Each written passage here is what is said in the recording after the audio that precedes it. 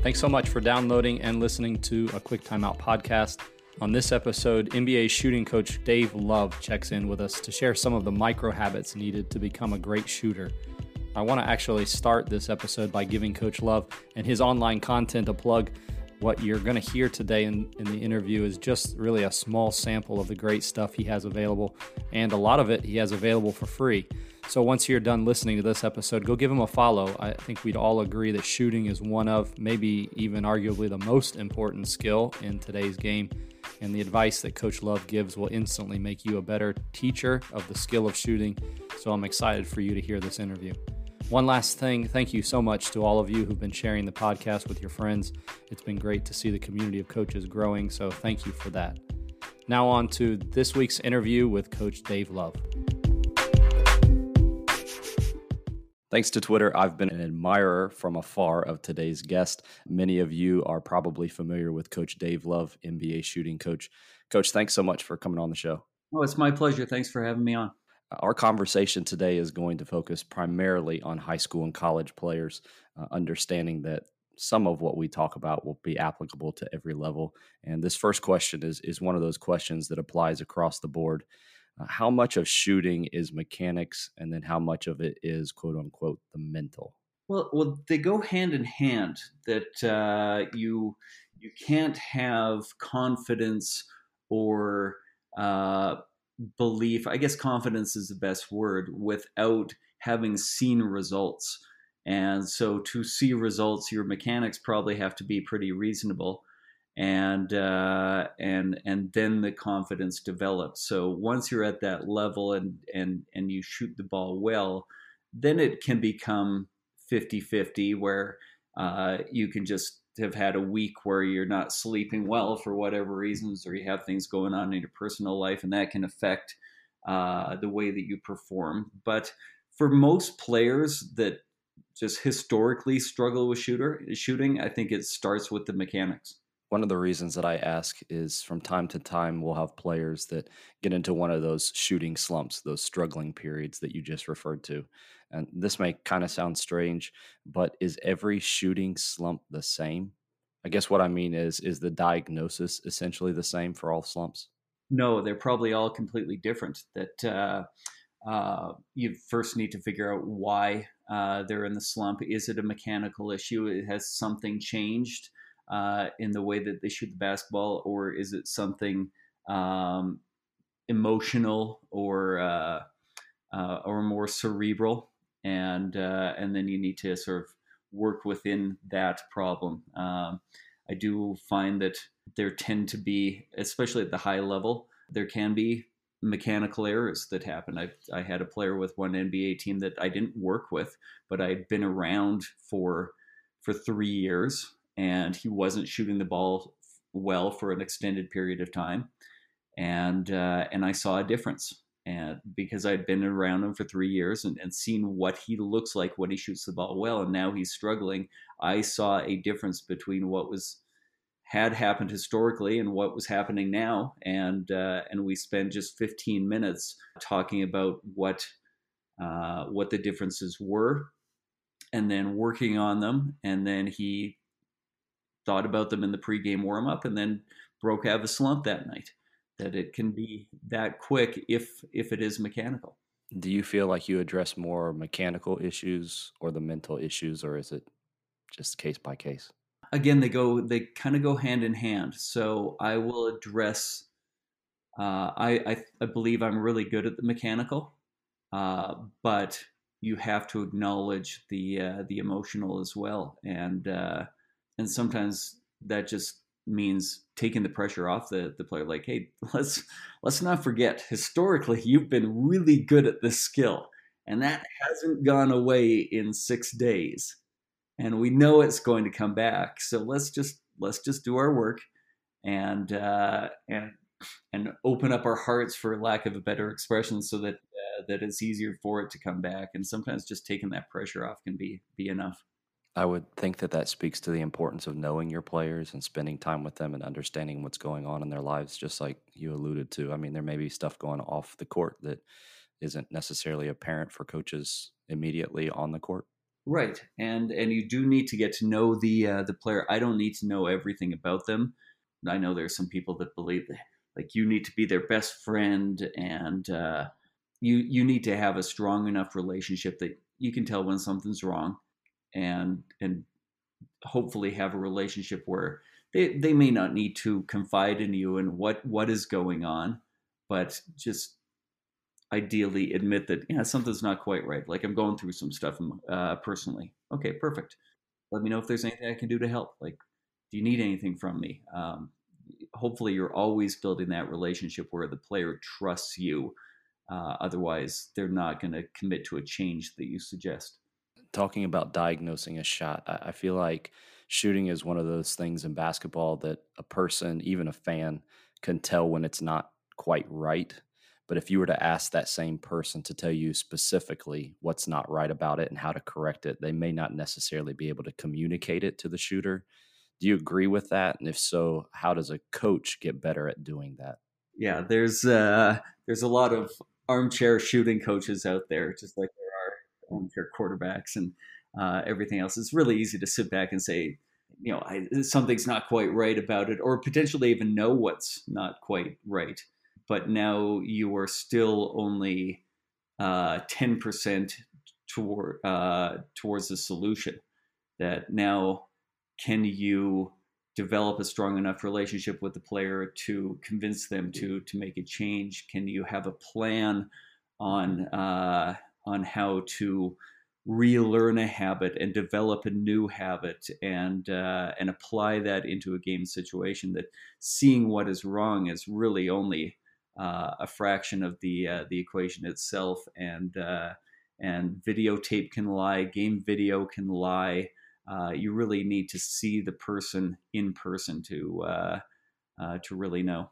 I was wondering for you specifically how much film that you watch or how much, watching of other players, just watching, not necessarily always talking, correcting, but like how much watching do you do? The reason I ask is I made this comment to a group of aspiring coaches about a week ago that oftentimes correcting a skill is almost like, working with counterfeit money. You don't study all of the potential errors that can go wrong, and that's how you identify something bad. Like you watch great shooters. Do you think of it that way, or is it just something that I'm thinking specifically for younger coaches? So I'm not talking about Coach Love, the guy who's been in it for years, but like when you first started, what were the ways that you kind of hone that craft of being able to identify the correct shooting mechanics, teach the right shooting mechanics, recognize poor shooting mechanics, everything that goes into being a great shooting coach? Yeah, watching is awesome, and I can't shut off that side of my brain now. The second see the 90-year-old grandma of a player shoot a shot, I'm diagnosing what might be causing you to miss, and so that is always going on. But watching is great, but the key is developing tools to help get a player from where they currently are to where they need to be. And so with each player you work with, you develop a tool or a pathway to get them from point A to point B. And then, so with the first player that I worked with on an ongoing basis, as opposed to just one lesson and then you never see them again, the first player that I worked with on an ongoing basis, I developed a pathway to get him from 55% from the free throw line to 72% in 1 year, and then 80% the next year, and then becoming a 38% 3-point shooter. So perfect. I had one pathway that worked for one guy. And then I worked with the second player and try to fit them onto that same pathway, but they're a different person with different habits. And so you can pull some of the information from the first path to the second player, but you need to you need to find another route. And so the paths may look similar. There may be parts that are identical, but you veer off the path because you've got a different person that you're working with, and now you've got two pathways, and then you add a third player, and they veer off entirely, and now you've got a third, and you're developing different ways as a coach to get different people to their location. And in the beginning, you start off probably trying to fit people into your box, that you try and mold them into what you want them to be. And then I think with experience and working with players, you learn how to correct the individual just because you have more tools at your disposal. Is there necessarily a mental checklist that you're going through when you're looking for the right components of what that shot needs to look like? 100%. Yeah. About 6 years ago, I had a physical checklist. And so I basically had a sheet that I listed every possible good and bad habit, and would watch a player shot and be able to check off, okay, they do this, they do that, they do that. And my goal was to be able to check everything off, not see that player for a year and a half, and be able to look at the notes and recreate what their shot would have looked like based on the notes that I had from checking these things off. Okay, their feet were narrow, their right foot was pigeon toed. They tended to be a diamond shooter, and this is all my lingo. Other people may not know what these mean, but I know they're a diamond shooter. The ball goes back over their head, and they have an incomplete follow through. And then I could look at those notes and then be able to imitate fairly accurately what that player would look like. And so that physical checklist, I just went through it so many times. Now it's in my head. I just know, okay, how does their ball spin? Like, how does the ball react out of their hand? What's the trajectory? Based on what I'm seeing there, what are the potential habits that could cause the mistakes that I'm seeing? The ball doesn't spin properly. Okay, which direction is it spinning? What typically causes that kind of spin? And it's a little bit flat. What would cause flat? Perfect. Now you're getting an idea of what you need to be looking for. Okay, what part of their body is causing a flat shot? What part of their mechanics is causing it to be flat and spin incorrectly? And now you're on your way to diagnosing what you need to be working on to improve. This may be too large of a sample, but for the high school or college age players, you talked about some of those good habits and bad habits. What are some of the most common bad habits that you're addressing or correcting for that age group? The two big ones are bad balance, and they don't shoot the middle of the basketball. So bad balance, I think we all sort of understand that we're not in a physical position to be able to stop the negative energy that we create moving on the floor and keep our shot as simple as possible. They're not in a physical position to be able to do that. And then by shooting the middle of the ball, I mean just being able to push both sides of the ball evenly with one hand, which causes the ball to go straight. If you push one side of the ball more than the other, the ball goes in the opposite direction. Or you need another bad habit to push the ball in the opposite direction to cancel the first mistake out. And you end up with a complicated shot. And that description is every single 12-year-old in the world, that they shoot a significantly or at least slightly two-handed shot, where shooting hand is pushing the ball one direction, non-shooting hand is pushing the ball the other direction, trying to cancel those things out. And that's why 12-year-olds aren't great shooters. And hopefully we're getting to the point as we grow and gain size and strength and experience that we're simplifying that. But young players aren't always great at wanting to simplify. They want to do more complex things. You talked about the hands and the importance of the hands, and obviously the whole body's important. But I will frequently see thumb shooters, or like you said, the hand mispositioned. Have you ever used any kind of like straps or equipment to correct any players' mechanics? I don't. I tend to avoid using those kind of tools because eventually you have to take them off anyways. So if you have a strap on, then eventually you're going to have to take the strap off and learn to apply whatever habit the strap was teaching you without the strap. So I just try and jump right to that, hold accountable to building the correct habit and the correct accountability to the habit. And usually, especially with guide hand issues, you get all these contraptions that help you get your guide hand off the ball, but they don't actually address the problem, which is your shooting hand is out of position. The only reason your guide hand is pushing, or once you're strong enough, the only reason your guide hand is pushing is because your shooting hand is pushing the ball offline. And if you're going to address your guide hand without addressing the shooting hand, then all you're going to do is expose the true mistake as opposed to fixing the true mistake from the beginning and then learning to apply the better habit. You've alluded to this several times, but just that power or generating more force, is there a way to do that without sacrifice? And I'm thinking at the high school levels and maybe even the college, but I feel like they're mature enough and their bodies have developed enough.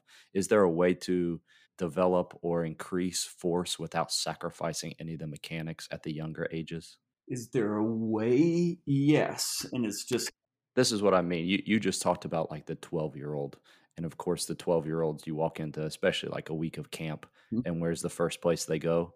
It's not even the 3-point line. They're like running to the half court line and hoisting shots. right, right. Just being able to shoot. I mean, is there a way to teach generating more force without sacrificing those mechanics at the younger ages? Yeah, the unfortunate part about shooting is we all develop these habits when we're 8, 10, 12 years old. We start with the habits of a shot that is working against us. And then hopefully we're developing better habits over time. But as we talked about earlier, a lot of players they get to good and then they stop developing and they don't keep simplifying until they get to great. So what are some of the things that we can do to simplify? Just find the synchronization in our body, get everything working together as opposed to pushing with your legs and then there's a pause and then your arm lifts. Getting those two pieces synchronized together can add power, add range without sacrificing accuracy, and just understand um, what actually helps you make shots. And I think we've got a lot of ideas that, in my mind, are actually commonly taught and working against our goal. They add power, but they sacrifice accuracy as you're talking about. So just knowing what those are and just looking at with a critical eye of yes, this happens, and yes, Steph Curry actually does this habit, but does it actually contribute to makes or does it contribute to misses? And I think we have a lot of misteaching out there. When I walk into high school and college gyms, whether it's practice or pregame warmups, I see a lot of catch and shoot practice. Are we doing a disservice to kids by essentially layering shooting from catch and shoot to one dribble to multiple dribbles, and maybe sometimes requiring them to be good catch and shoot players before we move on to one of those other layers? I don't know that that's necessarily a disservice. If I'm taking broad strokes, that's probably similar to what I try to do. I try to layer and go with the general theory that you can't be good at something more difficult until you're good at the simple piece of it. So I think being a good catch and shoot shooter does lead to being better off the dribble, but that's with very broad strokes that I'm speaking. You're going to get people that for whatever reason they excel in the more difficult situation than they do in the simple. And there's usually a physical reason why, and hopefully you're addressing that. But I think the general idea of what you're saying isn't a bad place to start. It's then just can you look at the individual and treat them as opposed to just trying to fit them in this box. Along with those layers, I have players who come to me at the college level, and as you get up to the higher levels, everything kind of decreases. And what I mean by that is your time to be able to be open at the high school level is totally different from being open at college, is totally different from being open at the high school or at the NBA level. So, based off of that, developing faster shots, is there anything other than practicing faster, I guess, is probably a poor way to put it, but is there anything specific we can do to either communicate getting your shot off faster, or even mechanically, are there things that players can do to kind of cut out those dead seconds to be able to get Yeah, their shot off faster? I try and avoid talking about shooting it faster. What I try to talk about is shooting it more efficiently. Mm. I'm not trying to get you to rush your shooting motion.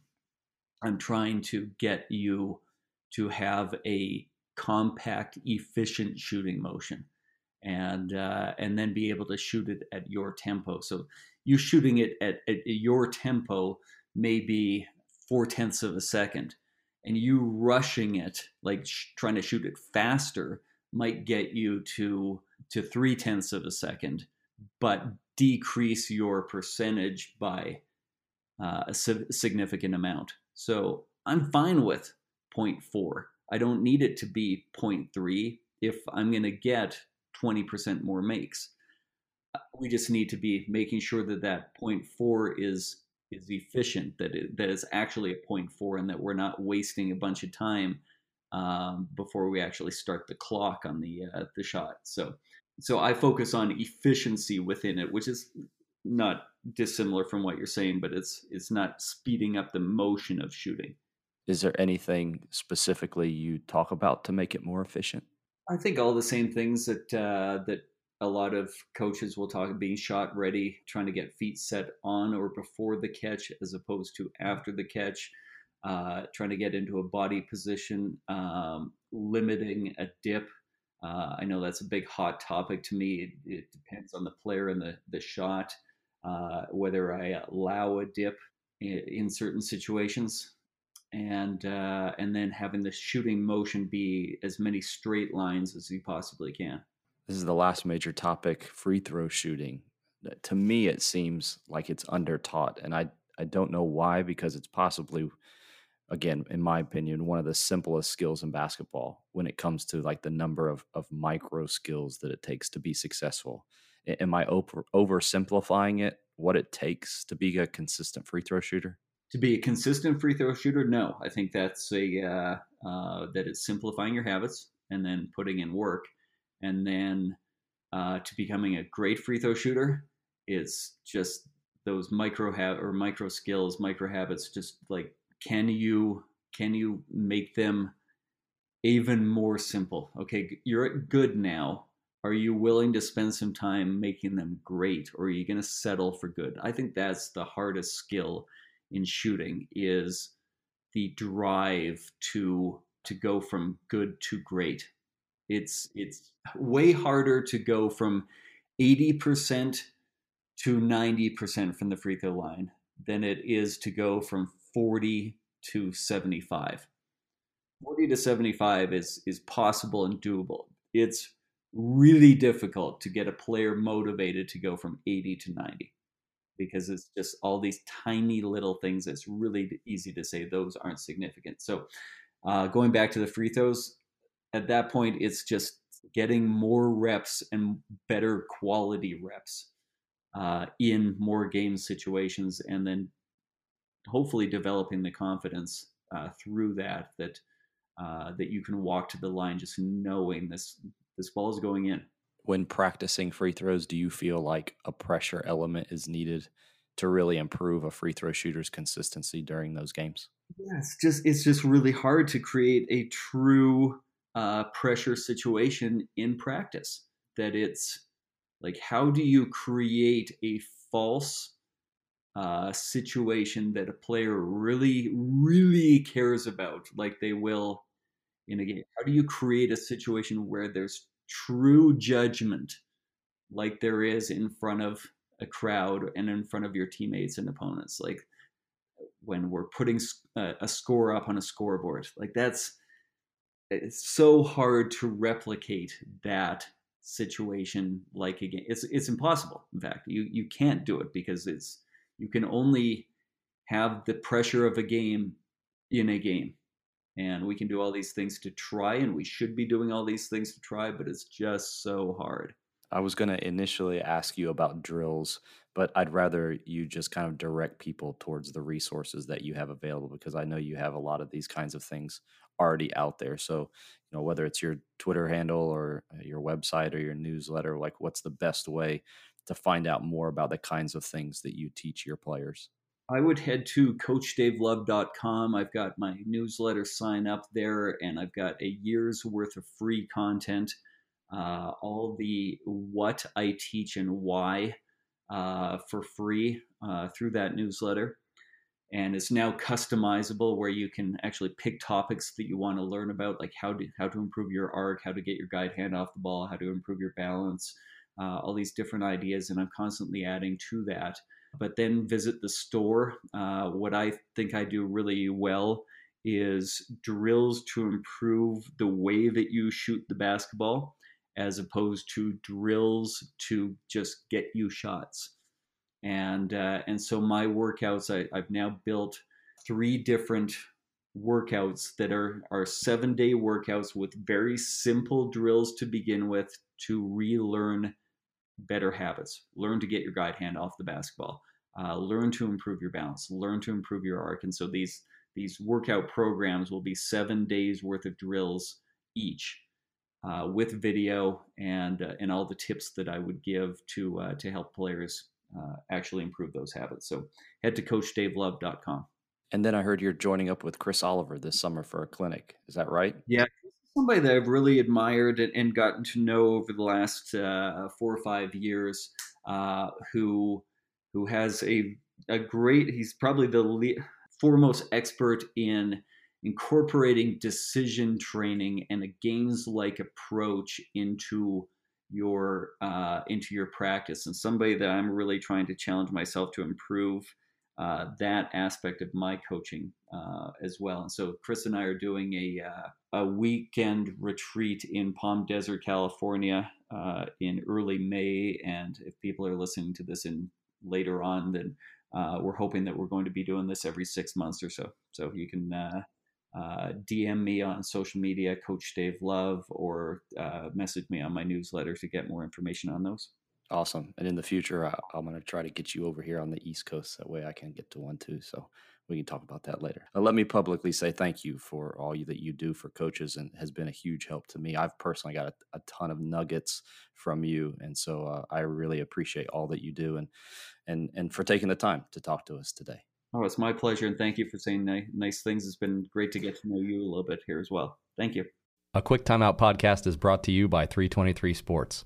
If you're looking for a team dealer with great prices, top-of-the-line apparel, and second-to-none customer service, then 323 Sports has to be your choice. 323 Sports will do it right for you and your sports program. Visit 323sports.com or contact sales at 323sports.com to get in contact with a team rep today. Just really quickly, if you haven't heard yet about Anchor, it is the easiest way to make a podcast. It's free. There are creation tools that allow you to record and edit your podcast right from your phone or computer. Anchor will even distribute your podcast to Spotify and Apple Podcasts and other platforms so your show actually gets heard. You can even make money from your podcast, no matter the size of your audience. It really is everything you need to make a podcast all in one place. So download the free Anchor app or go to anchor.fm to get started. That'll do it for this episode. Thanks so much for listening. We'll talk to you again at the next time out.